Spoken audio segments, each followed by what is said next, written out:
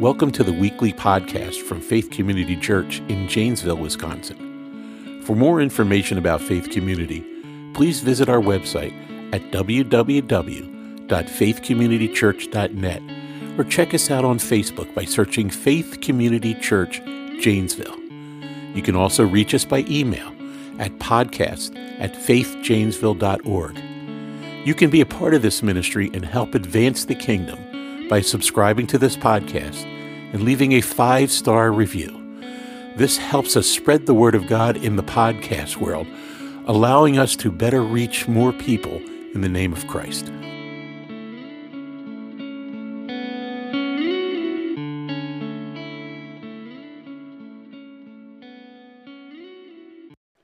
Good morning, those of you online, however you're tuning in, podcast or Facebook or YouTube website. We're glad you're here. This is an important day because we were looking at Michael T. Powers just a minute ago, and today we're going to be ordaining him as a pastor. And so, Mike, would you come up? We just need Mike right now. Mike, you come on up here right now. About 21 years ago, I think I made a really good decision when I invited Mike to come on our staff full time as our youth minister. And we're both probably going to cry.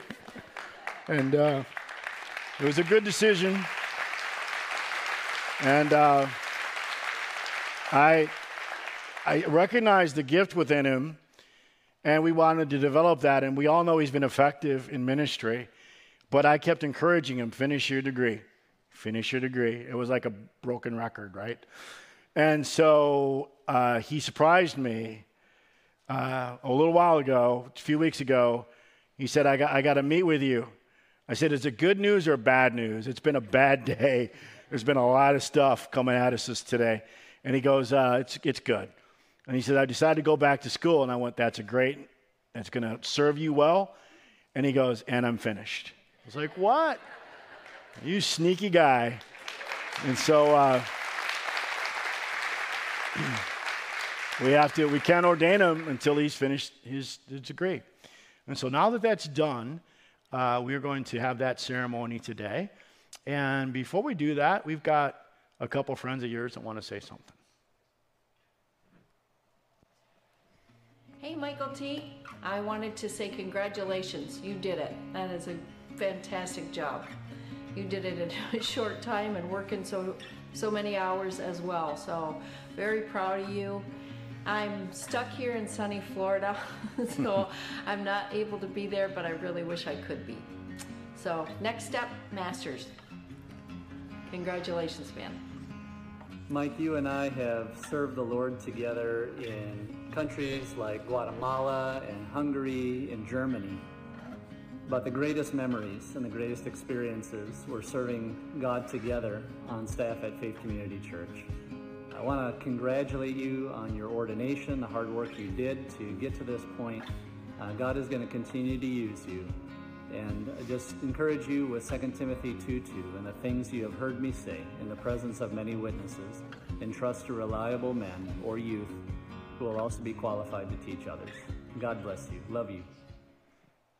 Nice. That was Pastor Sean Christensen, who was our discipleship pastor before Pastor Tim Bales, and Janet Bales, who was our worship leader at one time for a number of years. And so I'm going to ask if Rod Sawyer, who is the youth minister for both Mike Powers and Jesse Thompson, our family pastor, if he's going to come up and offer prayer and scripture. And then we've got some others. Christy, you come up. Chase, any of our pastors that are here, Dennis, the Roaches can come up. Come on up now. And just to be, Tim's coming up. And just to be present, we're going to lay hands as Scripture instructs us to do. And I've heard many stories about the legend of Pastor Rod Sawyer. And it's great to have him here, and I appreciate the influence you've had on this church. Think about that. So why don't you, I'll let you take it from here, and we'll all pray. You'll read some Scripture, and then we'll lay hands on Mike, pray, and then Mike's going to take just a couple moments and share from his heart too. Okay? Pray with me. Father, we are so thankful to be a part of this commemoration in this milestone for Michael T. Powers. We have much to be thankful for. We're thankful for the day that as a very young man you called him to faith, and his Berean-like spirit led him to the Word of God, and he continued to grow in his faith.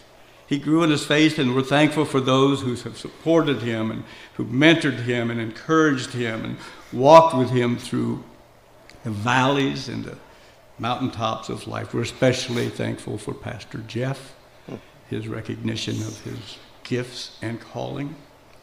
We're thankful for Mike's talents and abilities and gifts and how he has utilized them for the kingdom of God. Yes. His teaching, which has taken him all over the world. His love for the outdoors and creation, which has produced many photographs that allows us to worship you. For his ability to write and to touch hearts in a real way. For his ability as an athlete, which has opened the doors for him to coach and be a part of the community in which he served. And finally, we're thankful so much for a supporting and loving and gifted wife, Christy, and the boys. We know that Mike is a fisherman, but Mike knows that the best catches of his life is Christy. And so we commit them to you and ask, oh God, for you to continue to walk, because they have been in it together for a long, long time. So we commit them into your hands and speak these words from Ephesians. Now to him who is able to do immeasurably more than all that we ask or imagine, according to his power that is at work within us, to him be the glory in the church in Christ Jesus throughout generations and forever and ever. And God's people said, Amen. Amen. Pastor Tim, can you hand me the ordination certificate there? It's under the announcement as well. And so, Mike, it is my pleasure and joy to ordain you in the name of the Lord, recognize your gifts and calling to his service. And so we present that to you, and we give you our love. I was going to shake first and hug. Love you. I'm going to say a couple of things.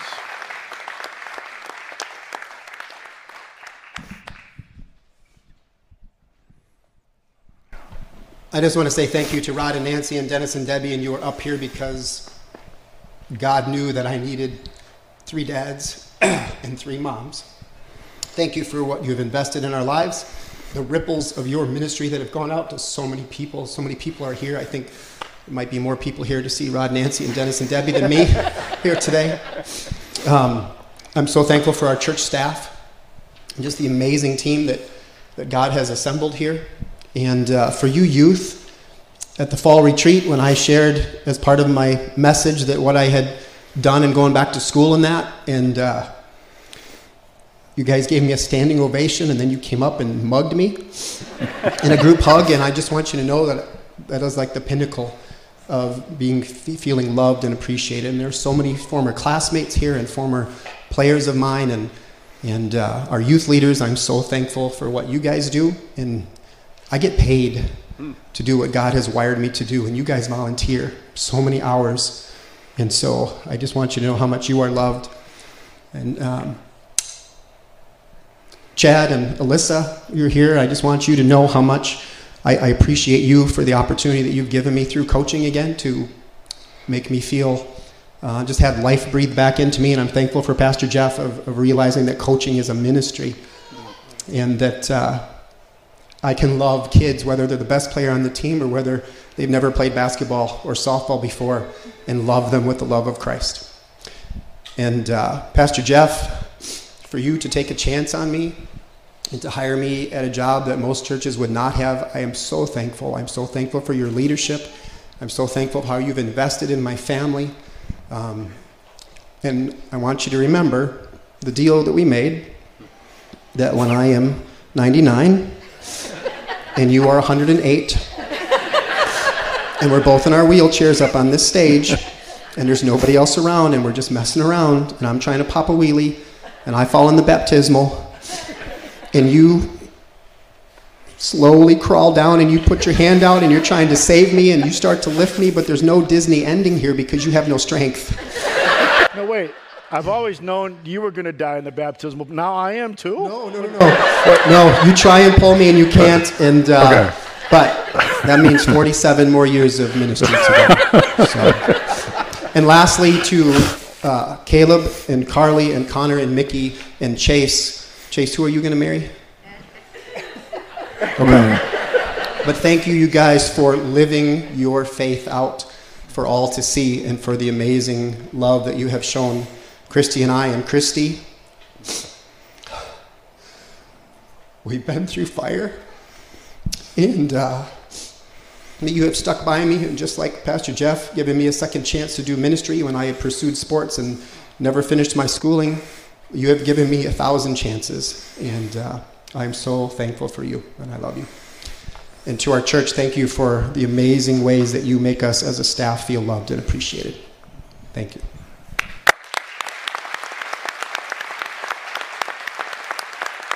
Good job.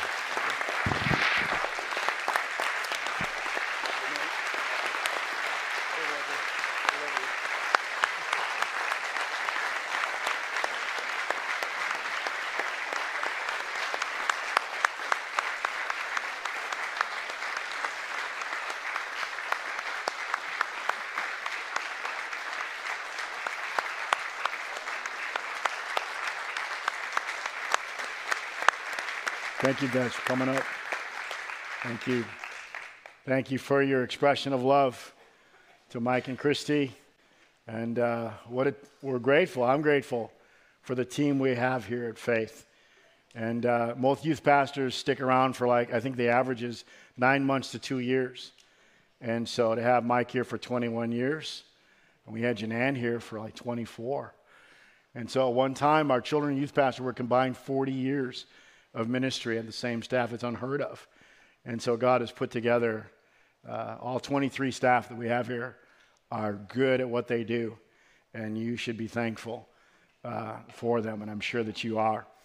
So we're gonna talk about our bookmark. What we're talking in the Gospel Life of Jesus, it says, "I am willing."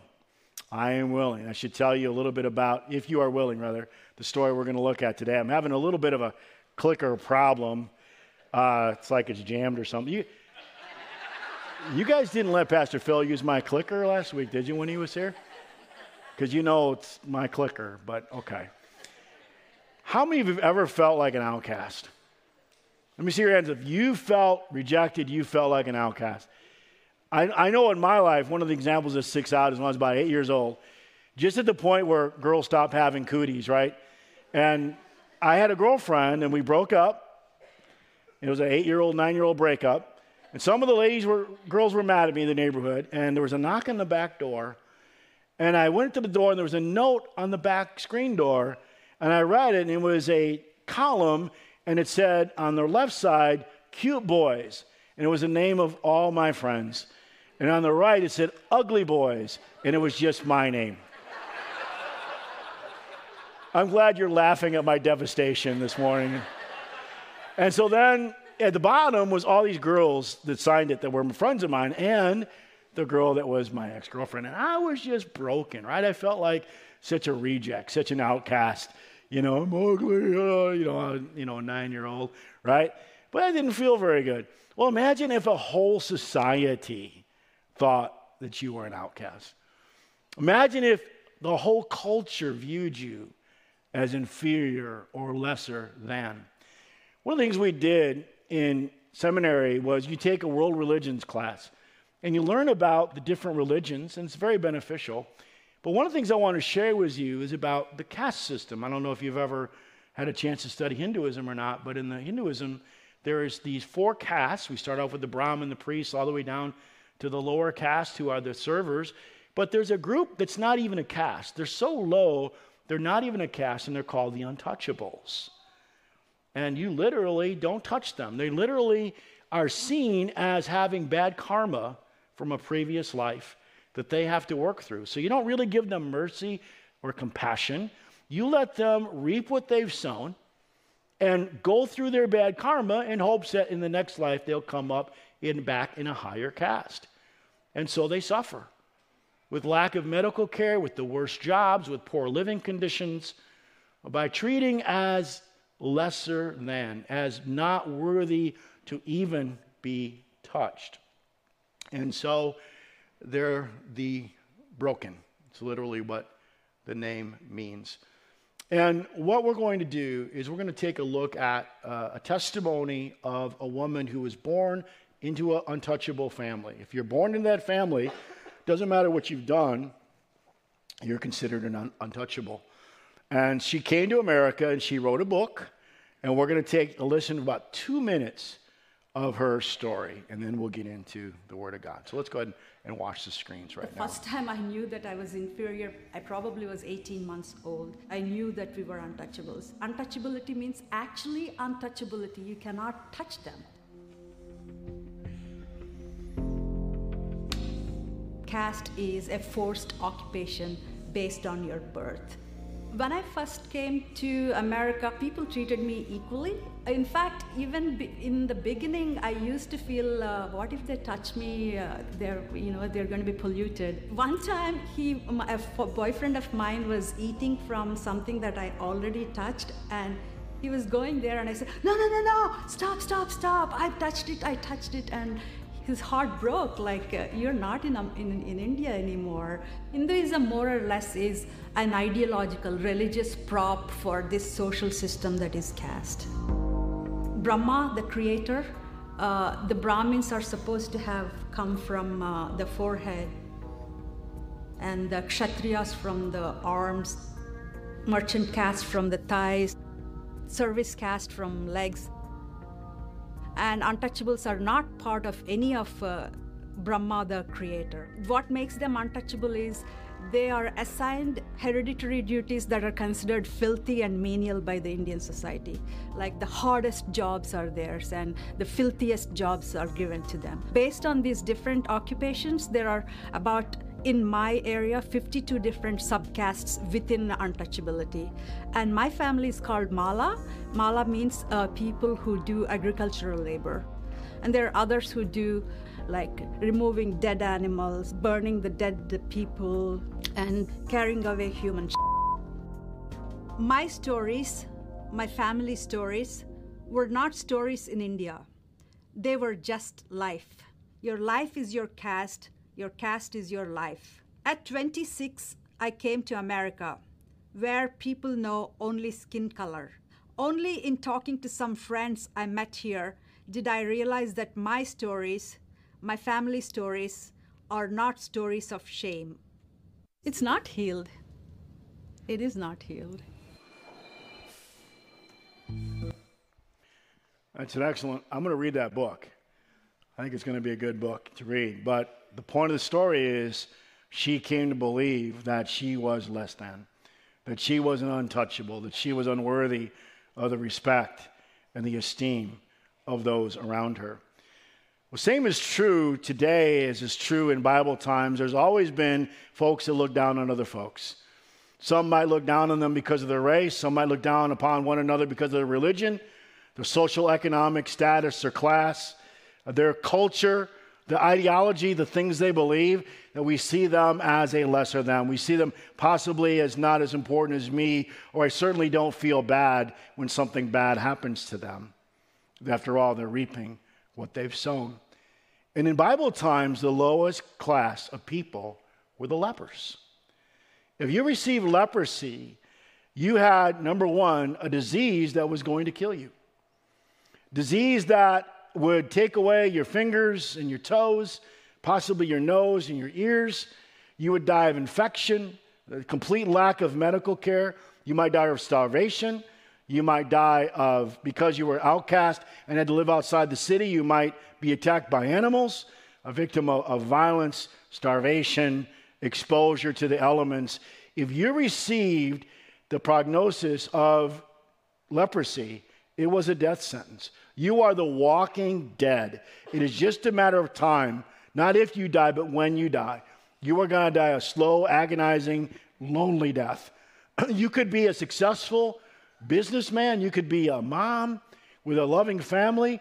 And as soon as you're diagnosed with leprosy, you must leave everybody.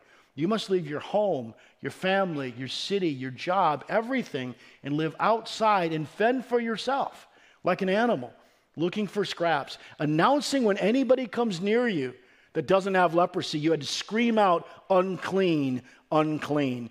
And the uncleanness was not just a physical leprosy. It was the fact that you were viewed as being punished by God. The reason you have leprosy is either because of your sin or your parents' sin.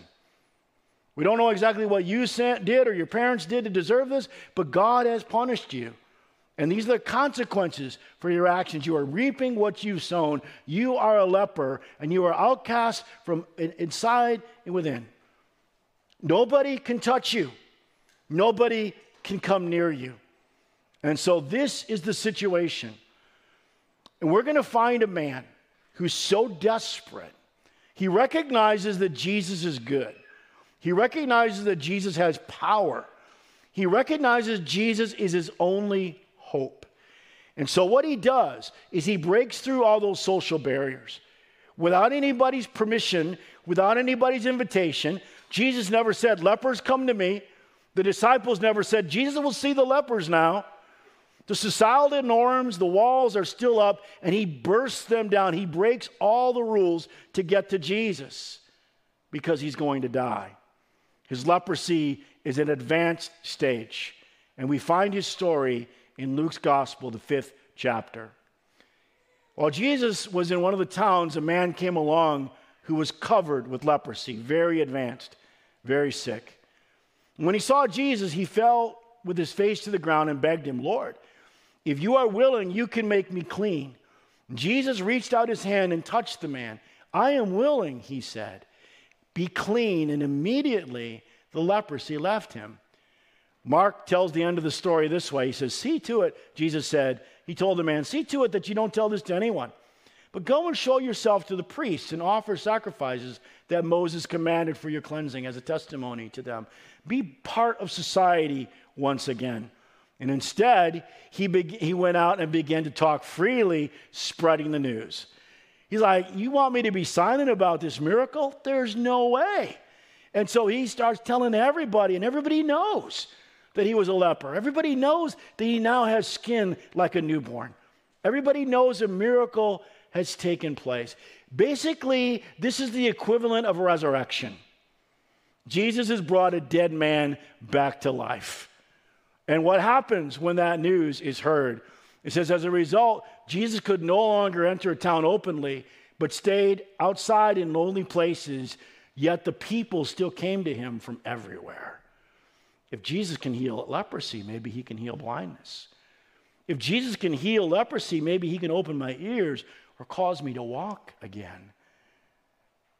And so people came to Jesus. And I want to look at 3 important statements in that passage. The first is, if you are willing. If you are willing is not so much about the heart of Jesus, because he already knows that Jesus cares about people, and he wouldn't be there if he didn't think there was a chance that Jesus might minister to him. If you are willing is more about the leper than it is about Jesus. Are you willing to touch somebody as lowly as me? Are you willing to care about somebody like me who's being punished by God, who's receiving the consequences of my sin? Would you be willing to care even so much about a person like me? And all of us today, you say, well, I don't have leprosy. But here's the thing. All of us today have felt like outcasts. We admitted that at the beginning of the message. There are some of us, and I know in an audience our size, those online, those on radio or television, however you're watching, there is a good chance that a number of us have gone through abuse in our life. We've had an abuser tell us we are lesser than. We've had an abuser control us and manipulate us through guilt, verbal abuse, sexual abuse, physical abuse, bullying and intimidating, and telling you you're no good, and telling you to deserve what you're getting. You and I have all had bullies in our lives who've exposed weaknesses and vulnerabilities. They've talked about physical characteristics we might have, or something our family has done or something we have done, and they target you and they intimidate you and they put their finger on that sore spot and they use that to control and manipulate you, and they're bullies. Some of us are impacted by things that happen to us, not just yesterday, but this could have happened in grade school. This could have happened in high school. It could be years that have gone by and it's still impacting your everyday life because you're believing what was said. My boss used to say, all the water in the world won't sink a ship unless it gets on the inside. Until you begin to believe what is said about you, it will not impact you.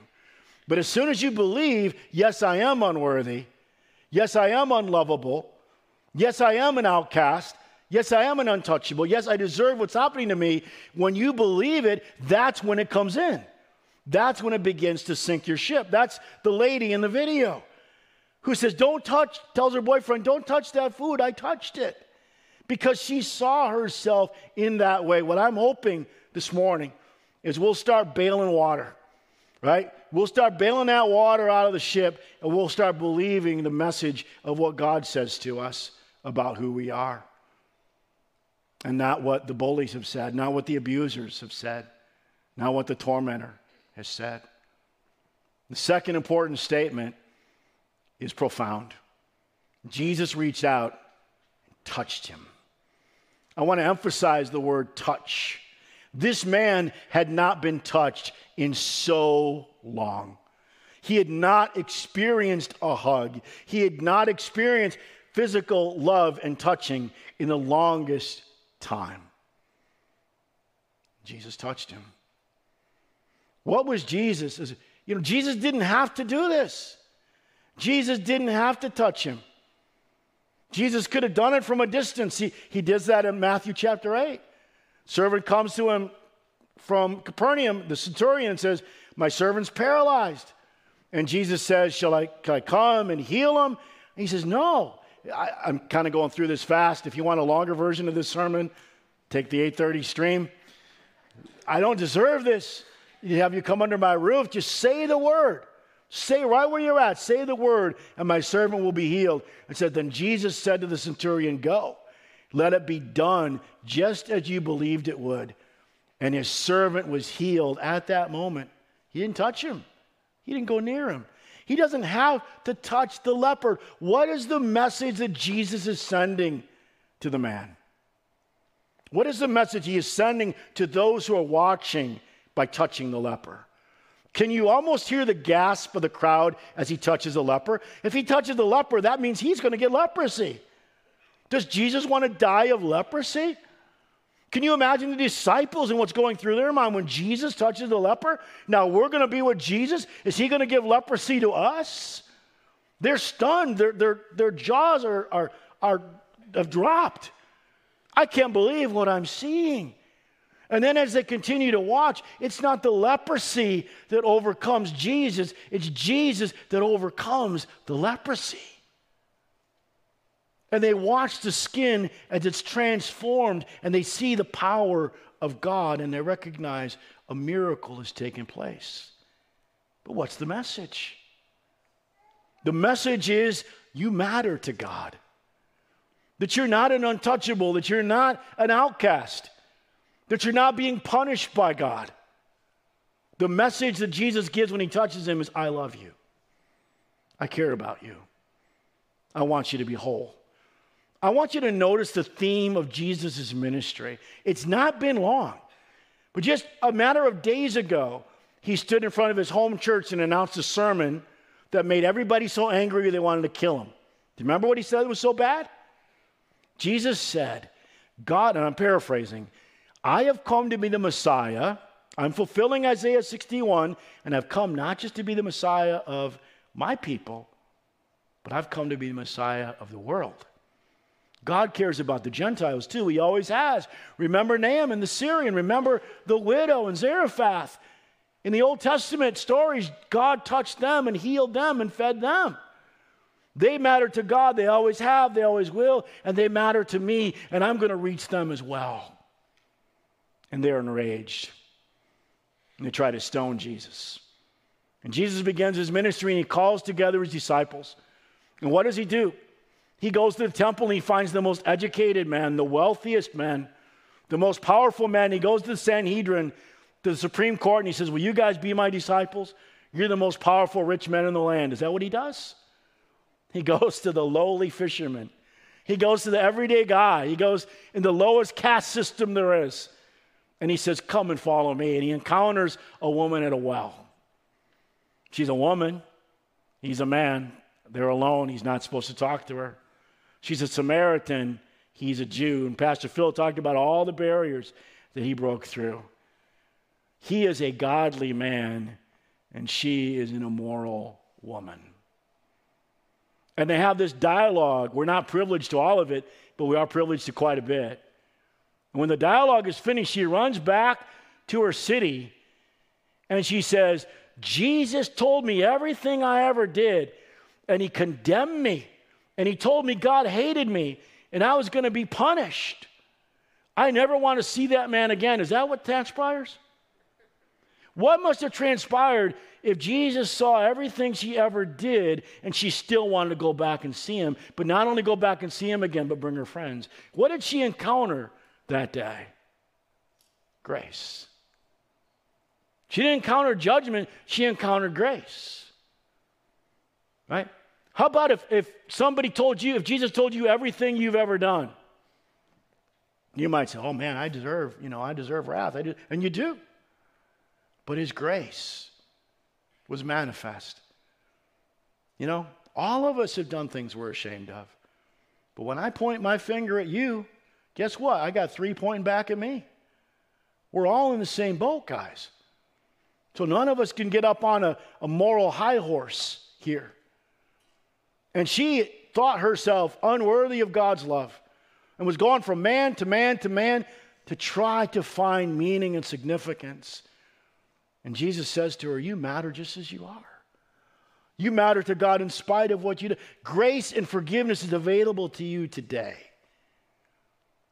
And she says, come and meet a man who told me everything I've ever done. Could he be the Messiah? And the whole village comes out to encounter Jesus. And they say, now we believe too. Not just because of what you've said, but because we have met Jesus. Do you see the pattern? Now as he encounters the leper, do you see the pattern?